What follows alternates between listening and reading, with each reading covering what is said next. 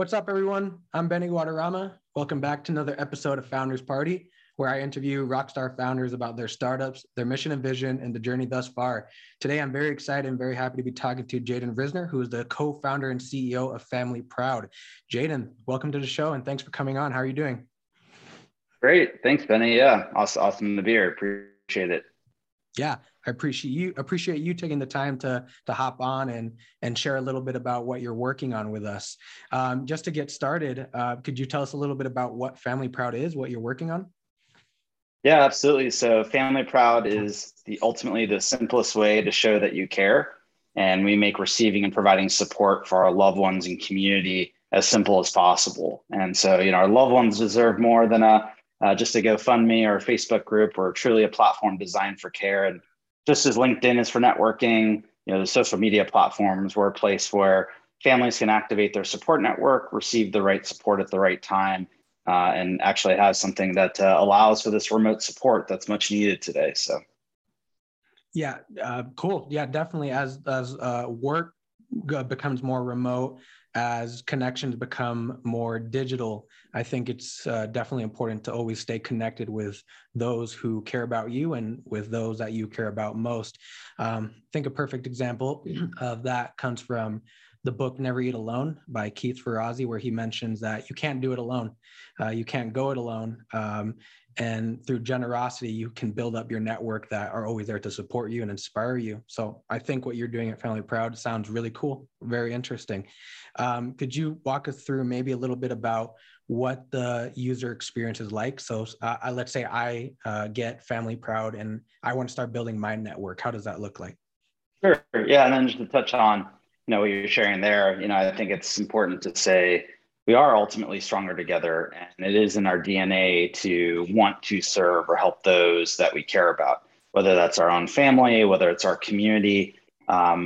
Providing people a way to serve and answering that question, how can I help, is very powerful. It's not a question that people are very charitable, or it's in our inner being to want to help however we can. We're just provided a good way, right? So especially in a time of need, there's a lot of behavioral elements where not asking for help, people not wanting to ask for help, the stigma there, not wanting to be a burden, right? That can be depending how close you are. So being that digital bridge, even so to the use case. For you, this may be specifically you just to have what we call care circle. And so the ability to invite your family, friends on, have a place to be able to communicate, but also support one another in a time of need. So it's not just communication, it's tangible tasks. And what's special about the platform is it actually provides recommendations based on your family and what you may be going through. And so this is what's helped other families, right? Recommendations. Here's how to be a strong supporter. Here are products and services that have helped other families. So you may not be going through something, but in the event that you are, now the ability to say, here's a way to help Benny's family. Here are things that you can get them product service wise. You may not be able to be there to give a ride or watch the kids or bring dinner tomorrow, which are tangible tasks that you may be able to support locally.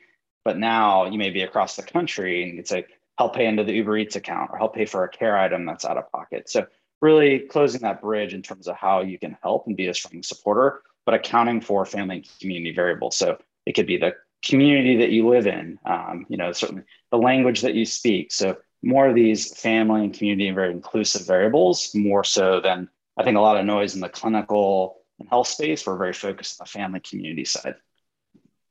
Right on. Yeah, definitely. It reminds me a little bit about something they do in Mexico in the colonias and the colonies, where they pretty much create that network, that community of some neighbors, and it's called a tanda, where they pick up every week. They go to each house and get a certain amount of money, and each week it goes to a new family that's a part of that network. It's whether to help them out with rent or to help them out with expenses in materials, groceries, or to help pretty much any way to cover any costs that with health or anything. And so it's nice to be able to support your core group or anybody really Right. with that. And could you tell me a little bit about the origin story? How Sure. you came Yeah. to work on? family proud. No, absolutely. And I love, the example you share there. And I think it's important to say nothing can ever replace the human interaction, right? At the end of the day, and that in person and the human touch, the hug, right? The empathy. And so we oftentimes say we're doing what we can to deliver empathy through technology. And so some of these closed loops of engagement on the platform are designed to trigger those same responses. So when you hug someone, there's a release of oxytocin, right? Not just the dopamine. People are addicted to social media, but creating these closed loops of engagement around pro-social behavior. And so because the platform enables you to support someone that you care about, it gives you this boost, right? And so it continues to enable you to provide support or receive support if you're in that position. So love the example of the community. There's a lot of amazing communities and organizations out there, and that's who we partner with to support already existing, to support their families. And, the origin story. So my background, I'm 12 years active duty Navy. I was a helicopter pilot in the Navy and spent a lot of time away from home and overseas. And one of my deployments was notified that actually my mother had a heart attack. So 7,000 miles away from home, not knowing, it took me about 2 weeks to get home. How is she going to be receive the best support? What are those next steps? What do I do? Really navigating that situation. And I was fortunate to have a strong support network, but really that, coordinating and bringing people together more than a group text or a Google Sheet. And, that was the original inspiration. And I actually ended up becoming a caregiver to my mother. So about 6 years ago. So that's why I left full-time Navy, went back to school, and then was really inspired to transform how we serve our loved ones. And that was why I founded Family Proud. I was fortunate to meet our co-founder, Clay, in business school. And Clay's background was a Marine Corps veteran. So we quickly became brothers in school. And he himself during the service, was diagnosed with cancer, overcame it the first time. It came back terminal the second time. And thanks to this 10th degree separation of that village, of the community, that was able to connect them at the time with a doctor that was able to look at his lab results and found a clinical trial form that ended up saving Clay's life. And so Clay, having this really patient advocate lens, myself having the caregiver lens, is where we came together and said, yep, awesome people, organizations out there, but how can we ultimately really keep focused on the family and the community and provide them a better way than what's currently out there? And so that was our focus. And, we started climbing the mountain from there. And, of course, surround myself with much smarter and more capable people than myself to help push this forward. So, definitely humbled every day. And I think it has been a recommitment service to what we're doing and serving families. And we know there's a tremendous need, regardless of diving into the numbers and market sizing and all the fun stuff. But, really from, actual need aspect, providing families a better way to serve one another or support one another is definitely, our North Star. I appreciate you sharing all of that. And first of all, thank you for your service. Thank you for thanks for the support. Yeah, thank you for what you do and for continuing to still make an impact on our society, on our communities, on our family through your company. I think what you just mentioned is super powerful. I think it goes to show that there is a need for this. It must have been a tough experience being so far away from family and not having the reassurance that everything could come out okay. But like you said, you were fortunate to have that support, but there are a lot of people that may not have that, and so they need that. And so that's definitely a beautiful origin story to what is now the culmination of your company, which is great. What would you say is going into my next question? What does an average workday look like to you? So I know for startup founders, it's a little hard to describe what an average day is, but in other words, how do you operate? When you wake up in the morning, how do you know what you're going to focus on, what you need to work on? How do you operate? No, I love it. Obviously, I always say this too, for anyone just starting on their journey, self-care is so important. I mean, regardless of what's happened in the last couple of years, being able to not only take care of from a leadership perspective, your ability to take care of yourself, you have to take care of yourself in order to take care of other people. That includes your team, right? Of course, who your stakeholders are, but also those who you serve, specifically us, whether we don't necessarily customers, but families. And so the better that you're able to take care of yourself. So kind of going back to the question, in terms of a typical day, definitely like to have very, routine focused, in the morning, unless there's an outlier meeting or something that of course comes up, but do try to do some form of physical activity or just kind of mental or physical self-care in the morning. Definitely try not to hop immediately on the email machine, right? But self-care in the morning, and then we transition to like morning stand-ups with the team. And I typically do this, which is interesting, right? Because our team is a hybrid of in-person and remote. And so really this ability to do check-ins, I think and a lot of people who are in the remote space now understand that, that check-in is not just over a Slack, right? Or a text message. Like there is this human interaction that we all need ultimately at the end of the day. And so even creating space in the day for what I call coffee calls or check-ins, it doesn't have to be work related. It could be 5 minutes, it could be 10 minutes, where it's just time with a teammate. And I do this with everyone on the team, create space for them, maybe not every day, but it cycles through the week to give them space just to check in, right? From like a personal level, and just, if you were having a coffee with them, right? Like, how are you doing? How's your family? What's going on, right? Like, I'm not here to talk to you about, OKRs or deliverables. Like, let's just do like a check-in, human to human here. So, and of course, it's in our name, right? Family Pride. I treat them as family. We, of course, have our responsibilities, but I think to the normal workday routine in the morning, self-care, check-ins through the day, and then of course, depending on the focus area, set out, whether it's quarterly, monthly, weekly goals. From my standpoint as CEO, of course, I'm bouncing around a little bit from product, fundraising, team, right? All of the things from the CEO position, but that obviously can shift in terms of the percentage of time. But yeah, I think that answers the question. So. Yes, it definitely does. I appreciate that. Yeah, it's a lot of things going on. I think at a startup, there's no such thing as it's not my job, and I think it's also very important that you're incorporating that the aspect of check-ins. I think that's super important for organizations to start implementing, and I think they will come to realize that they'll need to for the benefit of their families, of their employees, and so. And of their team. And so, yeah, to comment on that leadership comment, that you're right, you always need to make sure that you're okay so that everyone else is okay.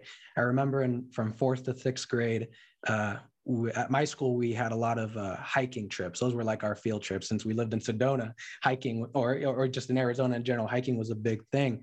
And our teacher, our guide, always had to make sure that I need to be okay first, just to make sure that you are all okay. If I get bitten by a snake, that's not good because I need to be taking care of you guys. So I need to be okay for you guys to be okay. So that's definitely the leadership. I think I saw something.